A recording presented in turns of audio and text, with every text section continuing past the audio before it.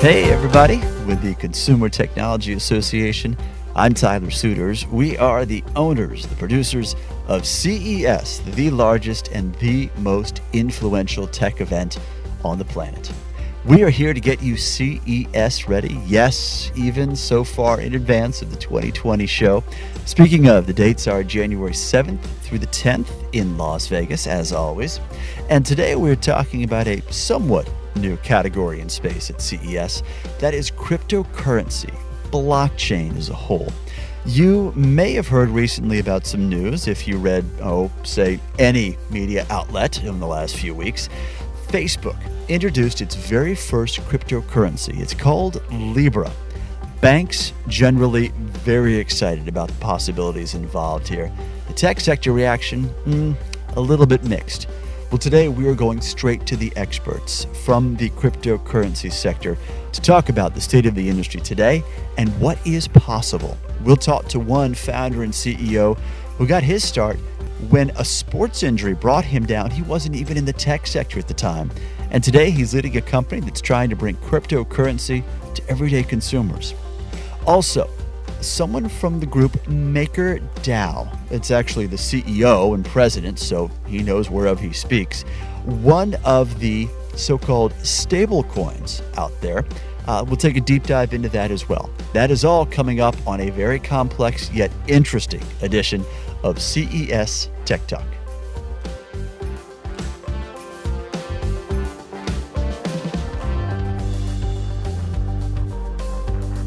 With us today is founder and CEO of Bundil, Dmitri Love. He is also a Shark Tank veteran. Dmitri, glad you survived that experience. Came through really well and are joining us today. Appreciate it.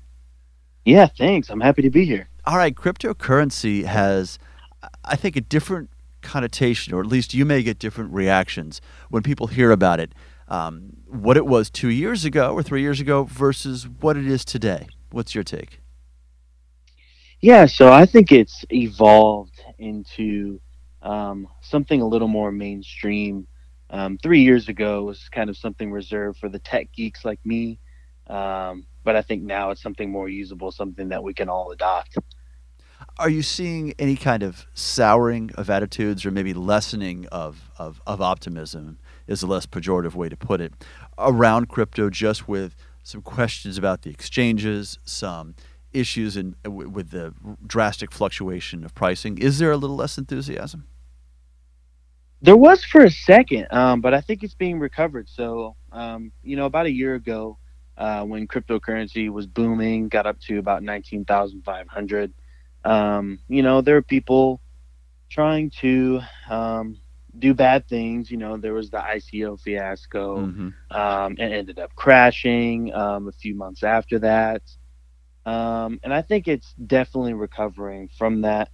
And I think that people are starting to see that we're moving towards a digital age and we need something like cryptocurrency in our ecosystem. So let's talk about your company's place in that ecosystem, Bundil. And I'm just going to give a thumbnail, and I may get parts wrong, an oversimplification, but you have a very nice value prop here, and that seems to be the seamlessness of how you convert real, I say real, but hard currency into crypto, and that is simply rounding up from purchases from a credit card and putting that spare change, for lack of a better term, into crypto. Is it really that simple? It is, yeah. So we really wanted to set out and build something that was easy for the consumer. We found that, a lot of people didn't know how to buy cryptocurrency. They didn't know, where to purchase it, and they didn't know how to, store their keys or whatever. So we wanted to build an application to really make it simple. They kind of log into the app, they set it and forget it, and they can also mitigate risk. So what the Roundup technology does is it allows you to dollar cost average into the market slowly, whereas you're putting, small amounts consistently over time, instead of putting a large sum of money into the market immediately and, fighting that volatility that crypto is known for. Now, you mentioned people not really knowing how to get into it, but To be direct, I think it's a bit of a highway, right? Even if you know what to do, it's not as simple as Yeah. opening an E-Trade account or something like that. Yeah, it's a little unique, and again, one of the reasons why we made our application. Cryptocurrency was kind of made for the tech geek, someone that wants to remain anonymous, kind of that like dark, sleek, hacker type personality. And we wanted to come out and say, hey, like, yes, this can be used for nefarious reasons, but it also can be an asset. It also is, a good performing asset that you can invest in. Yeah. So the light versus the dark. Where does your audience fit in there? Who is your audience? Yeah, so our audience is an 18 to 26-year-old, mostly males. We're targeting the female demographic as well. But when it comes to light versus dark, most of our people that sign up for the app are actually very, very much, you know, not necessarily tech geeks. They might have um, just graduated college and got a good job, but don't necessarily know how to invest. They're the younger generation that, has a little bit of extra money, but doesn't know where to put it. Hmm. Um, so not necessarily anyone that's, you know, used to the tech scene trying to um, gather more cryptocurrency for their own needs. It's mostly someone that hasn't been into the market at all Hmm. and wants to learn. And you have, to some extent, a built-in demo group or focus group, right? With your own family. That was part of the impetus for you exploring this space. Yeah, yeah, yeah. So one day, especially during the boom, I had a lot of people coming to me saying, "Hey, Dimitri, you know, how do we buy this cryptocurrency thing? We see it on TV all the time. We have stocks in our portfolio. We just want to buy some and be safe." And one day, my mom asked me, "Hey, like, help me buy some crypto." A phrase And which no one's mom ever says to anyone except you. no, yeah, exactly. And it was interesting. I was excited to help her. I pointed her towards Coinbase, which has the most user-friendly UI. And I thought it'd be simple, but she just couldn't understand it. She couldn't understand, how to set up her wallet or even what a wallet was. And I thought there had to be a simpler way to do it. There had to be some way you can just log in, sign up for an account, and push a button and set it and forget it. So there's a long, long path, seemingly, from you tapping your chin, looking up at the sky, and saying, I think there's something here," to where you are today, which is Bundil is this exciting, frictionless company. At least that's the pitch. So how do you start from not being in the tech sector and saying, I'm going to get in the tech sector? There's promise here. So that's a bit of a long story, so bear with We've me. we've got time. That's all right. Um, yeah, so I was a biochemistry major at the University of Arkansas. I was in my third year, finishing up, and I ended up tearing my ACL, MCL, and my meniscus in my left knee. And if most people don't know, that's actually three of the five things that keep your Yeah, knee yeah, together. yeah. The common parlance Um, for that is shredding your knee, right? yes, shredding the knee. Yeah, and I played soccer, so I was used to kind of injuries like that, but nothing that put me down um, to that extent. And I was on crutches for 9 months. I had to do physical therapy for about 6 months after that. So for the better part of a year and a half, I was just down. And during that time, my CTO now, he was my roommate, and he was a computer science major. He was a little younger than me, and he just looked at me and was like, "Hey, man, want to learn how to code?" I was like, "Sure, why not?" I ended up getting pretty good at it. I got an internship, and I actually dropped out of college against my family's wishes to pursue that path. And during that time, I was like, I want to build something for myself. I want to be that Silicon Valley guy with a cool tech company. So I started brainstorming ideas, and I'd already been interested in crypto. I started educating myself on finance because my family has a strong finance background. My partner and initial angel investor, my uncle, he was actually a futures trader. So I actually got a lot of information from him starting out. And once I felt, adequately educated as any CEO can be, I decided to pull the trigger and started the LLC, and kind of hit the ground running. And the next thing you know, you find yourself on Shark Tank, staring down the sharks. Who, I think, for anyone who's watched this show, you are charmingly unpolished in part of your pitch, but that was almost endearing to them. Still an intimidating experience, right? Oh yeah, definitely. Yeah, it was a very interesting experience. I wouldn't trade it for the world. It's definitely kind of shaped who I am.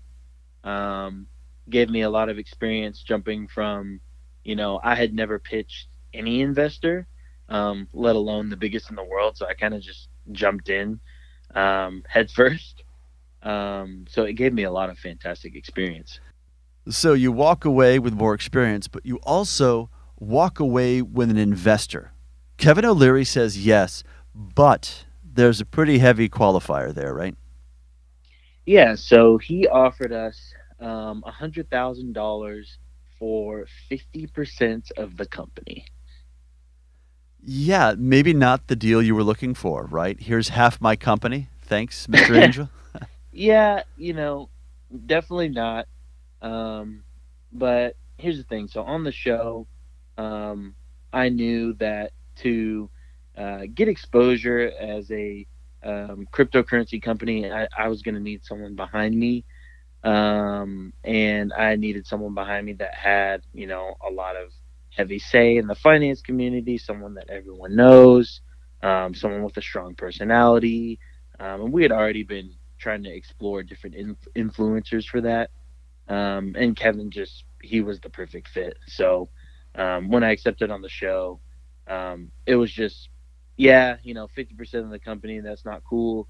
But at the same time, like, look at what we gained by doing that. Right, right. So let's move into the present tense now. You are based in Dallas, a bit of proof that tech innovation can happen anywhere under the right circumstances. So where is Bundil now? Yeah, so I'm really excited. So we're actually being accelerated by Capital Factory. Mm-hmm. Capital Factory is an accelerator based in downtown Dallas as well as Austin, Texas. And we are just about 5 days from releasing the second iteration of the app. So if you don't mind, I'll go into a few details. So once we launched the application, um, we didn't have many users. We were in a testing phase, trying to gather data, find our product market fit, and Shark Tank called us, and they asked us to be on the show. So, you know, with that being so awesome, we didn't have time to prepare the system. We were able to get it, scalable so it can handle all of the traffic, but we weren't able to really iron out exactly how to scale it into, thousands and thousands of users like we got once we aired. So we ran into some issues, especially with we used Coinbase as our main API for the application. And if people don't know what an API is, it's an application programming interface where you can, integrate into different parties' technology to use for your own, self gain. Um, and with that, we ran into some issues. About 50% of our users couldn't use the application because the big four banks were vetoing Coinbase transactions. So we really had to figure out exactly how to bring all the technology in house. We really needed to make strategic partnerships and really, breathe new life into the system in order to scale it like it needs to scale. And I'm happy to say we did all of that. We made those partnerships. We updated the UI. We added a few new amazing features. And yeah, we're about 5 days from launching that. And I'm super excited. Another key step for you and for Bundil, Dmitri, was going to CES 2019, your first trip to the show. You had a spot in Eureka Park. Talk about how it how the week went for you, right? The exposure, the attention, the connections you were able to make. It was fantastic. So I was a bit naive and didn't know what CES was. I had never really heard of it. Being so young in the tech sector, I didn't know what it was. And when we got invited out, I was like, "Oh, cool! We'll get to exhibit." We had already exhibited at a small show in Quebec, so I thought it would be similar to that. And I told my uncle, and he absolutely flipped out. He couldn't believe it. He couldn't believe what I was telling him either. And I started researching it. I found that it was the biggest technology show in the world, and we were able to make some fantastic connections. It was very overwhelming, but very worth it. I think we went through at least 500 or 600 business cards, and it was crazy. People were stopping by, taking pictures. They saw that I was on Shark Tank. People were like, "Hey, we want to integrate this with our business." It's just a fantastic networking opportunity, and you have to be full of a lot of coffee to handle it. So you come back to CES in 2020. You've got an idea of the audience, the scope, the scale. What is your approach? What is your pitch, Dmitri, as you are making those connections across the show floor and in meetings? Is it the value of Bundil specifically? Is it the value of crypto as well? What is the value prop that you're pitching to that audience while you're there? So I would be pitching the value of Bundil as an application, as a service. Like I said, our whole goal is to educate and make it easy to buy cryptocurrency.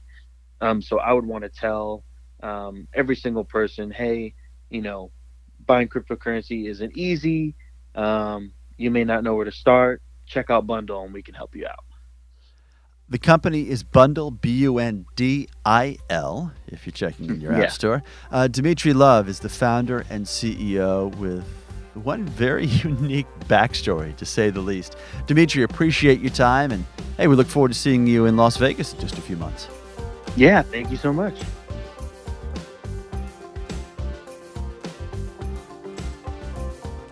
Joining us today from Mountain View, California, a town you should know awfully well by now, is Steven Becker. He is the president and COO of MakerDAO. And Steven, great to have you with us today, my friend. Thank you very much. I really appreciate the time. So let's start off with a bit of your view, and this is separate from MakerDAO as a company, but your view of the relationship between blockchain and cryptocurrency and something of a state of the industry. Where are we right now? What is your thumbnail for people who are trying to understand the state of play as we know it? I think there is a realization that's happening, and that realization is that there's actual value that blockchain can contribute to the traditional world. And as such, you start to see that very much come out in the way regulators are interacting, the way that these large corporates and large banks are starting to develop using blockchain. So if there's anything to take away from this, it's really that the traditional world is starting to get a real glimpse at what blockchain and cryptocurrency can do for them. And let's talk now more specifically about your company, about MakerDAO. And you've described it as, in an overarching term, decentralized finance. DeFi sounds like the best term to use for insiders. And to be clear, this is an idea of this option not to replace our current monetary system by any stretch. It's about dovetailing, I think, which is your word, the idea of these coming together in a supplement, correct? That is correct. That is actually spot on. Just to take a step back, if you don't mind. So a little bit of a complication, but generally it's good to speak this through so that everyone can understand. So MakerDAO is actually the combination of a protocol and the community around that protocol. And that protocol lives on chain. So I work for the Maker Foundation. And the foundation is one of the super users to this protocol. So that's just a differentiating factor. And the reason I want to differentiate that is because the DAO in MakerDAO stands for Decentralized Autonomous Organization. So to those that are less inclined to know what that means, it literally is a full suite of smart contracts working together on-chain to come up with a function to achieve the objective of creating a stablecoin. So that's a little bit of a wall of words, but that's effectively what it does. But at the end of the day, the simplest explanation is MakerDAO creates a stablecoin that is at the heart of really transacting this DeFi economy. And without a stablecoin, you're not going to have the ability to transact. Without transactions, you're not going to build an economy on chain. And that economy on chain is, again, something that is going to dovetail with the traditional economy. You're going to find that there are goods and services in the traditional world that as soon as you bring on chain, you're going to have massive efficiency increases on and massive value plays that will translate into better costs, a better revenue, but more importantly is that it's not going to necessarily substitute everything. There are some things that shouldn't go on chain, and there are some things that are inherent to blockchain itself, where you can actually produce goods and services only on chain. And that is going to create the dovetail that we're all looking for. Mm-hmm. The term stablecoin, Steven, and I'm glad you're parsing your words carefully, and we're getting into definitions a little bit. How do you explain stablecoin? It's a term that is popping up more and more frequently, it seems, in this field, whereas before, cryptocurrency may have been the one umbrella term for the uninitiated and those who are trying to understand the space. So the easy definition of a stablecoin is it is a cryptocurrency that has the objective of minimizing its volatility in price by pegging itself to a stable store of value. So let's put it into an easy sort of vernacular. Basically, a stablecoin is a cryptocurrency that pegs itself to a US dollar, to gold, to something that has a stable source of value that everyone is used to, and pretty much can inherit those characteristics on chain. So if you see a stable coin that has those particular inherent characteristics, you've pretty much got all the features, or almost all the features, of digital cash. And that is ultimately what a stable coin is trying to achieve, is to become digital cash. And that's why, from our point of view, it's not only that DAI is a stable coin that is digital cash, but it's actually one of the first decentralized, fully collateralized digital cash that is currently working right now. It's fully functional and very much comparable to the other stable coins out there, the centralized stable coins, the ones that are backed by fiat, which is something like Gemini or Tether or TrueUSD. The similarities are there in terms of what we're trying to achieve. We're trying to create the facilitation of transactions on chain. So from the definition of a stable coin all the way through to, well, what are we trying to achieve? It really is that transactional facilitation. Mm-hmm. So to be clear, this is the DAI, D-A-I, for those of you who haven't seen it written out before, aren't familiar with it. It seems, Steven, and I don't want to oversimplify this, so correct me immediately if I'm doing so, but that what can appear to be a splintering of all the forms of cryptocurrency are really more and more subtle delineations for what each can do as a function. So you're not, as the DAI is not necessarily competing against every other crypto out there. It's a certain kind. The stablecoin has a market, and that market is not necessarily impinged by those cryptocurrencies that are, for lack of a better term, or more nuanced, not as stable, a little more freeform. Mm-hmm. Yeah, so basically it services two different aspects. The stablecoin ideally is saying, well, let's have a look at, for instance, the use of Bitcoin to service a transaction. Mm-hmm. The underlying problem with Bitcoin and Ether is that nothing is priced in Bitcoin or Ether, right? So if you go to Starbucks, you're not exactly going to pay 0.0005 Bitcoin for a cup of coffee. You're still going to go pay $2.50 for your cup of coffee.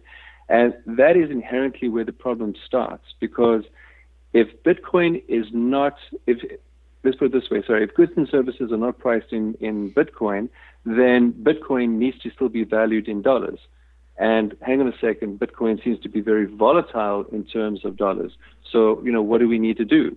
Well, we need to have something that pegs to the dollar and can be used on chain. So from the stablecoin point of view, we are trying to solve that problem of the inherent volatility in transactions, and at the same time also the volatility in storing your value on chain.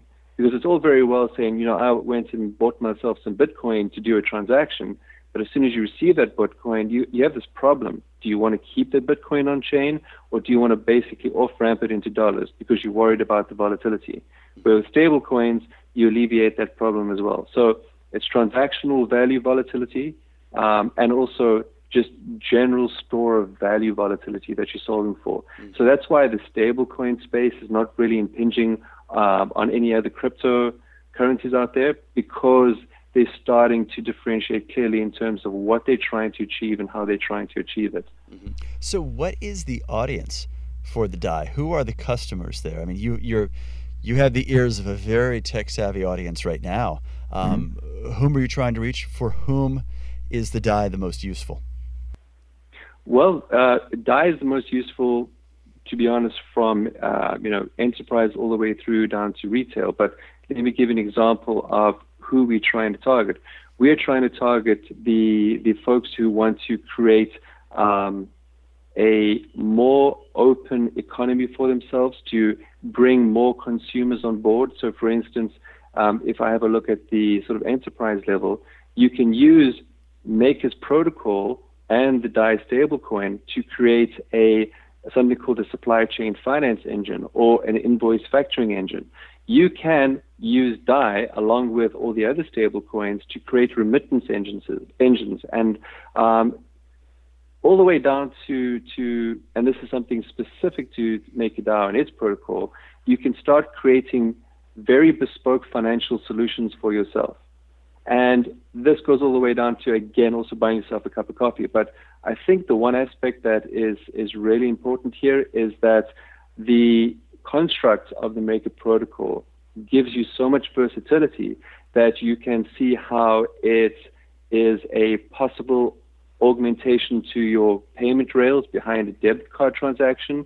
The audience out there that want to use DAI are the ones that are looking for any sort of use case from enterprise level, which includes supply chain finance through to invoice factoring. Then you can create engines with respect to that.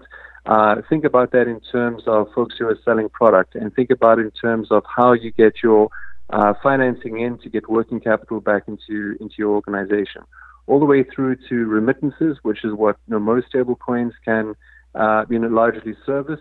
And these are remittances that are not really constrained by anything, because the blockchain is open and accessible to the entire globe. All the way down to creating really bespoke financial solutions for individuals in terms of how they purchase things, in terms of how they engage with organizations, and again, all the way down to literally buying a cup of coffee from Starbucks. So the audience that we are appealing to are the folks who inherently want to use what I like to call an unbiased, decentralized stablecoin, something accessible really anywhere around the globe, but at the same time, you do not have, the jurisdictional constraints, you do not have the economic constraints, you don't have the trade embargo constraints that most of your currencies are let's call it, afflicted with. This is a digital cash without those constraints. So it's going to open up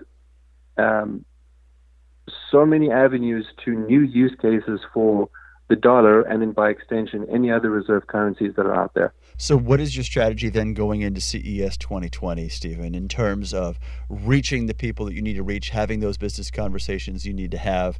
Because you're going to have every tech sector and then some outside of traditional tech represented there. How do you approach it? Well, my approach is to say, let's have a look at what you can do in the payment space. Let's have a look at what you can do with respect to mobile applications. How does this look with respect to the the products that you're creating, not only in terms of how you can generate better revenue from the actual sales of the products, but the actual use of the products itself.